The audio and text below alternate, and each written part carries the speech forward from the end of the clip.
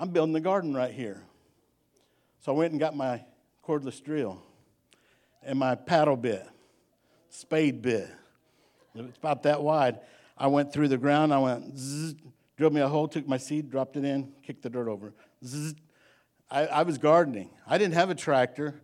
I didn't have a mule, a horse, or anything. I was gardening right there. I was like, this is going to be awesome. And I did my whole garden that way. Cucumbers, watermelon, corn, cucumbers, watermelon, and corn, tomatoes, lots of cucumbers. I love cucumbers. And so we planted them. And to everyone's surprise but mine, they grew. They didn't grow well, but they grew. My corn finally got to be about that tall. It didn't grow right. My cucumbers did a little better, but I was looking for them big, fat cucumbers. They were just a little bitty. They tasted good. The watermelons, supposed to be this big, it's about a softball size. Everything I planted didn't grow correctly because I didn't till the land. I didn't till the garden, so the roots couldn't go deep enough. The roots couldn't do what they needed to do to sustain the fruits. You're thinking, wow, you're just dumb. I tried it. It worked a little bit, but it taught me a lesson. If I'm going to put a garden in, I need to till the ground first. In the beauty salon industry and business, stylists spend a lot of time, and women spend a whole lot of money covering their roots. The ladies are turning back the clock. Dentists are always sharing the same message of brushing your teeth 3 times a day and flossing, and they're not talking about this. It's a new dance. It's old dance now. They told me to brush my gums because healthy gums lead to healthy roots. The Bible talks about roots. 1 Timothy 6:10, for the love of money is a root of all kinds of evil, for which some have strayed from the faith in their greediness and pierced themselves through with many sorrow. You didn't know I could dance that good, did you? The word root means the part of the plant which attaches itself to the ground or to a support, typically underground, conveying water and nourishment to the rest of the plant via numerous branches and fibers. Here's a fun fact. Cacti have deep and spreading roots. I've been to Arizona. I've seen these cactus everywhere, and I think that's, you wonder how in the world do they stand. Some of them things are, 15 foot tall. I mean, they're some big old things. And you're thinking, how in the world does that little stubby thing come out with 2 arms? It has deep roots, and they spread out wide. Root means the basic cause, the source, or the origin of something. Similar words are source, origin, starting point, seed, germ, beginnings, genesis, cause, reason, base, basis, foundation, bottom, seat, fundamental, core, nucleus, heart. We all understand what the root of something is, right? Root also means established deeply and firmly. Established deeply and firmly. Our roots in whatever we do has to be grounded in God. Everything that we do has to be grounded. Everything here at the church has to be grounded in God. I'm big on something right now because God is pressing on me hard with it. If it's not working, stop doing it. If it's not working, stop doing it. Put our resources, put our efforts into the things that are working. Roots work. Roots work. Sometimes I'm not going to skip this. I got to say it. Our roots in whatever we do has to be grounded in God. And sometimes our root system gets messed up. Root systems have to stay in the right environment to keep being fed. Years ago, my mother-in-law come from Oklahoma and brought me a flower. I'm not big on flowers. I'm a dude. She took this flower and she planted it out on the hill. and it stood about that tall. I mowed around it. As I mentioned before, I'm not a great gardener. And it died. But there was some little stub that come up by it, and so I left it. I left it there. After a while, we had an above-ground pool, and the kids were all playing in it. Next thing you know, they bust out the side, it's rusted or whatever, and they all come just fishing, just swimming out the side of the pool and water flowing, and it busted. So we had to get a new pool. I moved the pool from the first location down next to where this little flower was. That little stub, I stopped mowing. I thought, well, maybe it's reinventing itself. This flower's coming up, and something. It was a tree. So this tree began to grow. And I thought, well, that's pretty cool to have a little tree right there. It is. It's cool to have that little tree. But now that tree is about 25 feet tall and has roots all underneath our pool. It found its nourishment. It went deep, and it keeps going deeper. It's getting bigger and bigger. I'm like, why wouldn't it? I have a big drink of water for it right here. It's being nourished. We keep pushing sand over and just keep swimming. Keep doing it. Our relationship with God has to have our faith rooted in the right spots. Our root system have to stay in the right environment to keep being fed. Sometimes our roots start getting the nourishment that they need because of different things getting in our way. But the cares of this life contaminate, distort, and block the nourishment that we need to stay rooted to our Heavenly Father. You know what? It's not just by accident. Sin came into this world, and we have to understand that God is our source, and we can't let anything come between us and God. He is our source. Our roots have to be connected to Him. Pastor Drew, how can that be? I'm saved. You know that I'm saved. I know that you're saved. You have to stay rooted to God's Word. You have to stay rooted to God. And you know what? The devil's going to continue to try to cut them roots. He's going to continue to try to stop you from that nourishment. You're thinking, this doesn't go along with the text. It will. But if we wander too far from the source of our strength, our roots will begin to dry up. Our roots will begin to dry out. And before we know it, we're separated from the source of our salvation. I can hear somebody quoting right now, Romans 8:38. Does anybody know what that is? I'm convinced that nothing can ever separate us from God's love, which Christ Jesus our Lord shows us. We can't be separated by death or life, by angels or rulers, by anything in the present or anything in the future, by forces or powers, by forces or powers in the world above or in the world below, or by anything else in creation. This scripture is absolutely correct.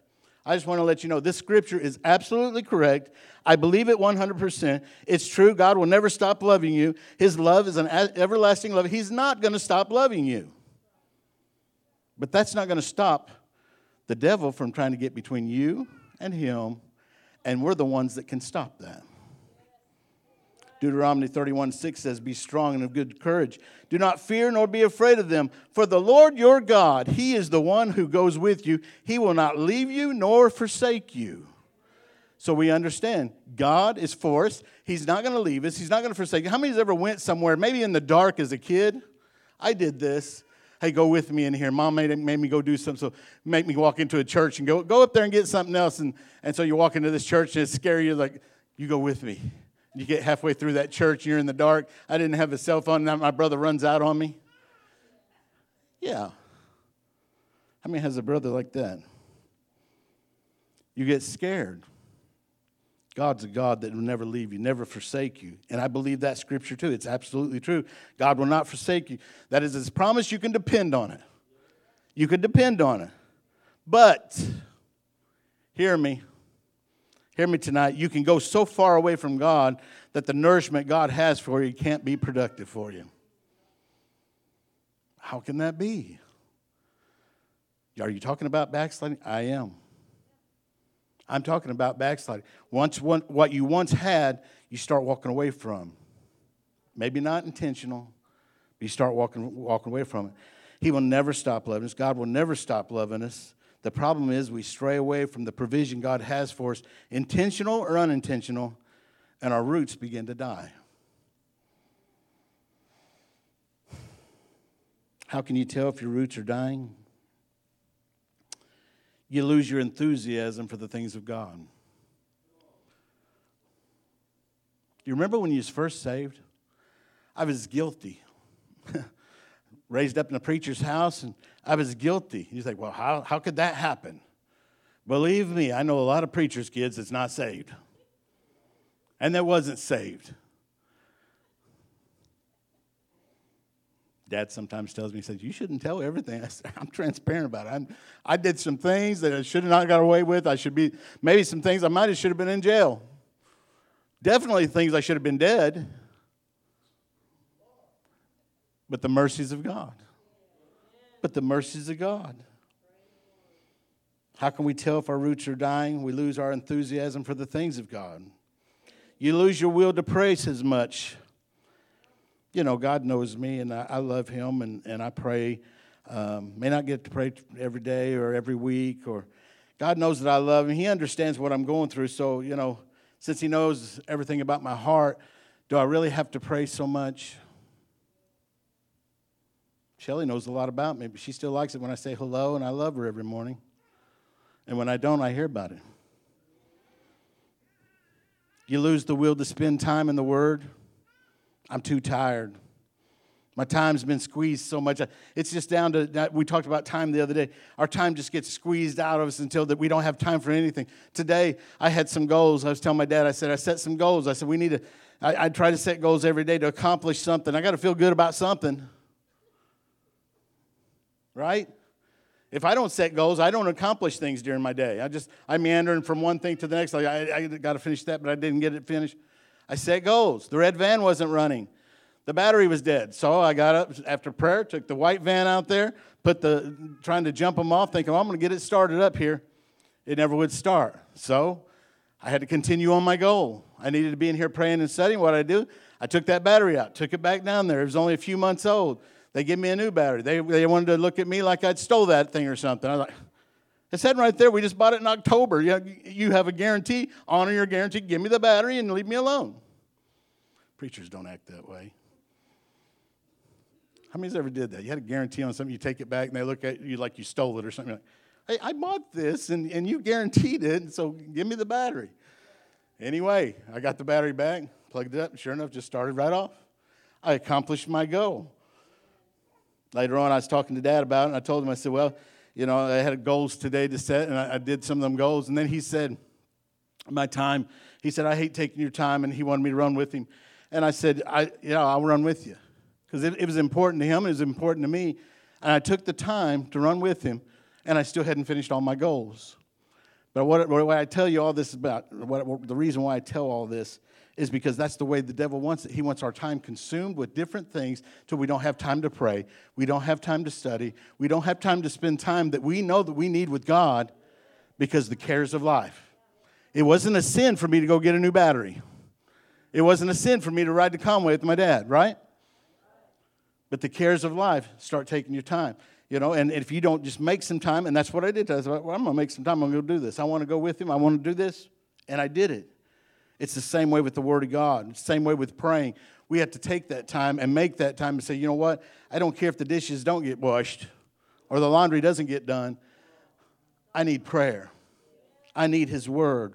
I need a relationship with God. You lose the will to spend time in the Word. Next way you know that your roots are dying, you lose the will to be among the brethren.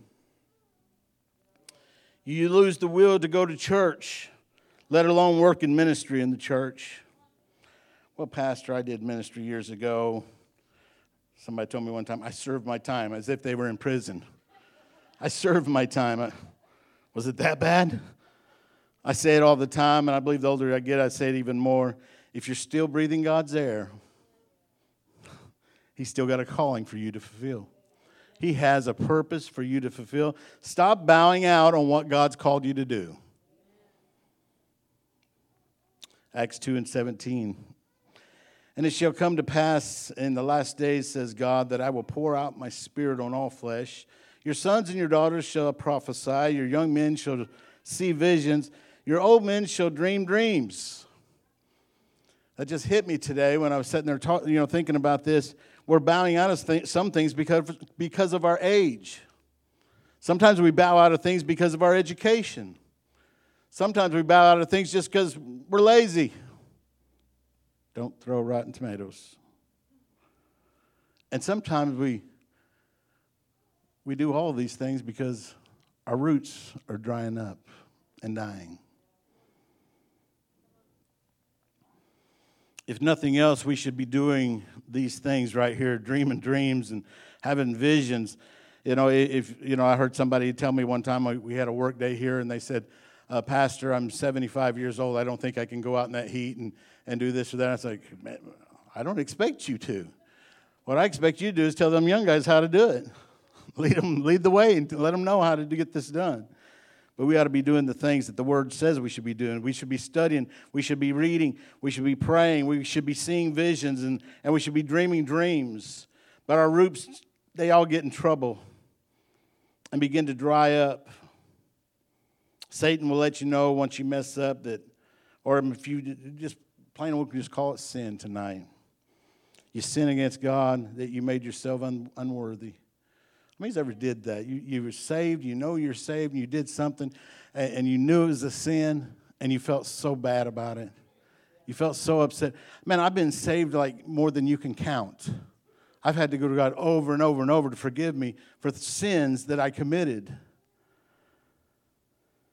I got good news. The devil will sit on your shoulder. He'll tell you you're not worthy. But I got good news.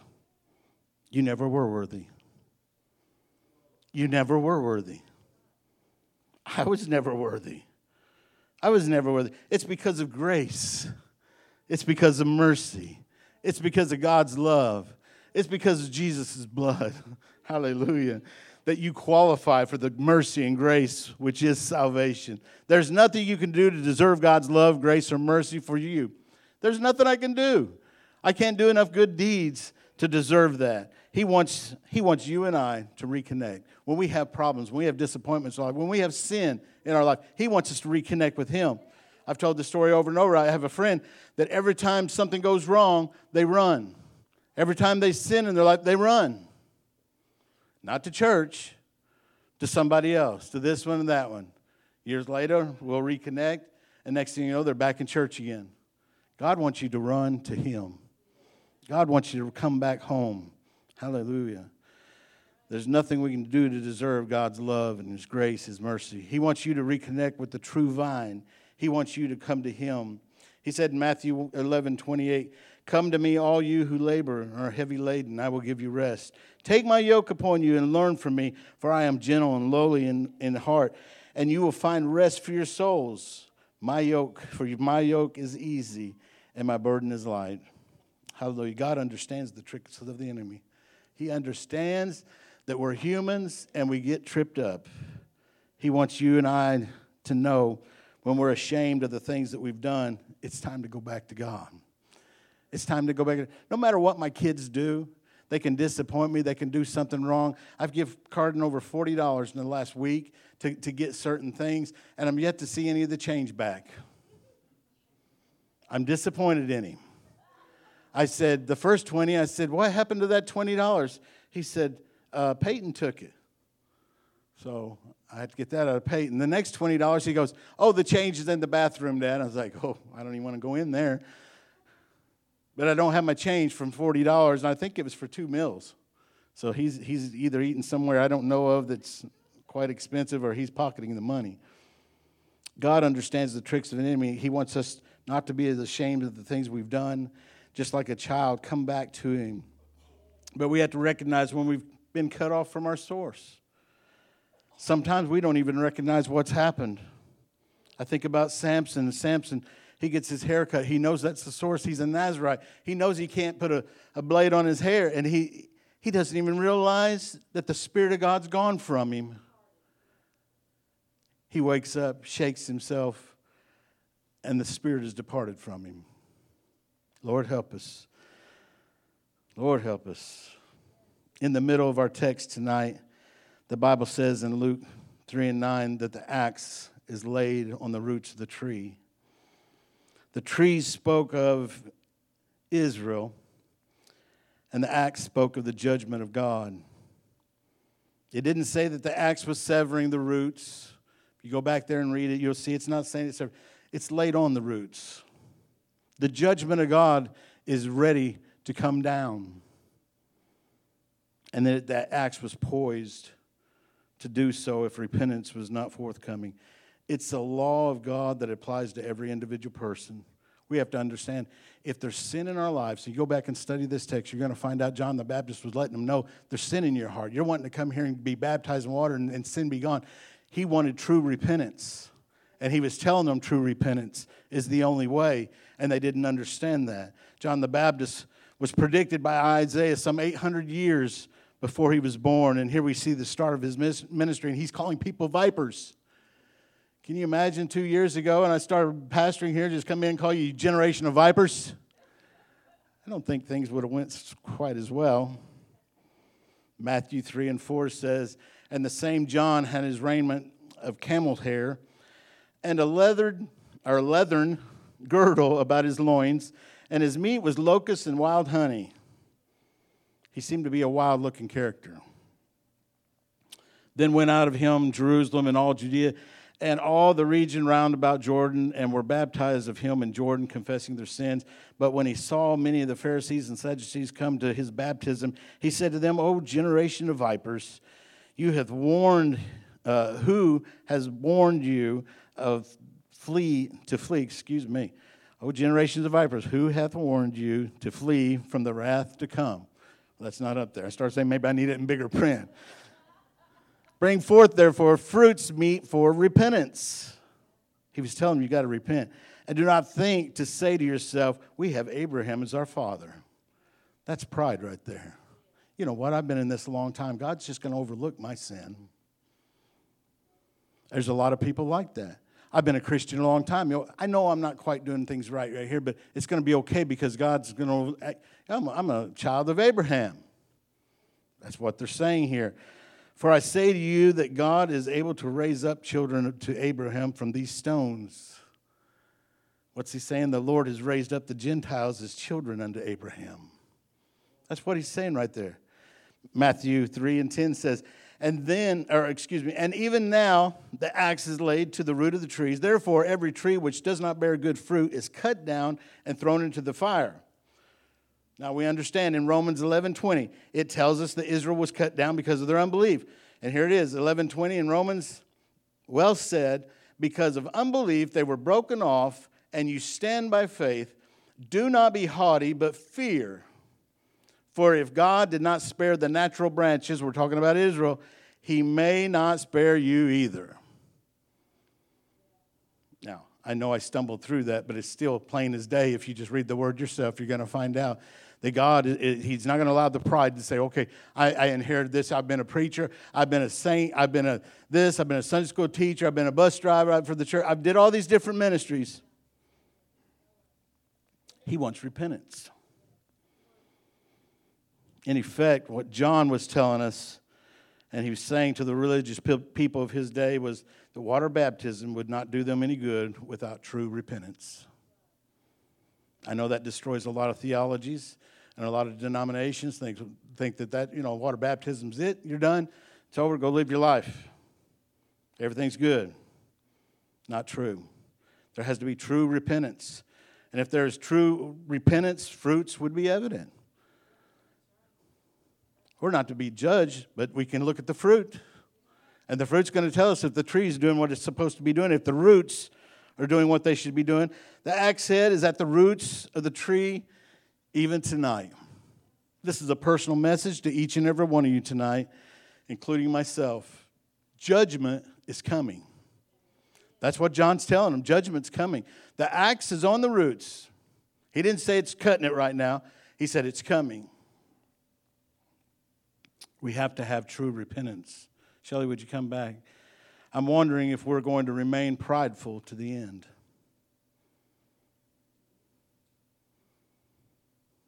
And that's a personal question. Are you going to remain prideful to the end? You think to yourself, man, I'm saved. This is not for me. It may not be for you. It's for somebody tonight. We're on Facebook. If you're listening tonight, you hear these words, you better repent. You better repent. It's the only way. It's the only way. God has warned us over and over to make things right in our lives. Don't be prideful and say, you know what, that's not me. I'm going to hang on to this. You know, I deserve to feel this way. Repent. David made a choice when he was confronted with his sin to repent. How many remember the story of David? He repented of his sins. The prodigal son, what did he say? Here he is in a swaller of a hog pen, and he said, I'm going to go back to my father and repent. That's what he said. The prodigal repented. You can run, but guess what? You can't hide. You can't hide. God knows where you're at. He does. That's Jonah. That's Jonah. You can't hide from God. God knows exactly what you're doing and with who. God knows where you're going and what you're saying. The axe is at the roots. Every tree that's not bringing forth good fruit will be cut down and cast into fire. The pastor, my God would never do that. He loves me. We have to understand that no sin will enter heaven. No sin will enter heaven. God can't look at sin. He can't. He can't look at sin. He still loves every person that walks away from him, but he can't look at sin. We have to understand when we're in a sinful state and God convicts us, it's time to repent. It's time to repent. The axe is at the roots. Sunday, something happened to me that's never happened to me before. And I'll be honest, I wrestled with it. I sat right here behind this pulpit. God told me something to do, and I was like, God, are you sure? He said, yeah, I'm sure. There's such a heaviness on me. I begged, I pleaded the way I knew how for someone in this auditorium to make it right with God. I didn't see anybody come up here. That's not what I'm looking for. But I would like to know that they repented at some time. I felt this so heavy. I've been in a couple of different services where the minister would tell the heaviness that this could be your last chance, and really felt the heaviness from it, that this could be your last chance. Death could be knocking on your door. Is there something? Is there something in us that we need to let go of? Is there something in us that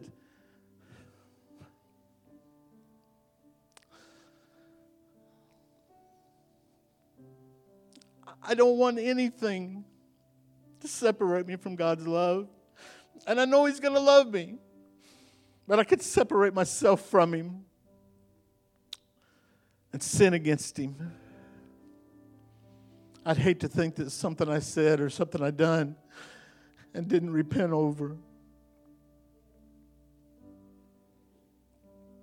I told somebody recently, I said, I don't want to go to hell over this issue. And they said, Drew, you're not going to hell over it. It's not a big deal. And I've had people say that before. Oh, just take it. And I said, no, I know whose it is. And they said, no, just take it. They're never coming back.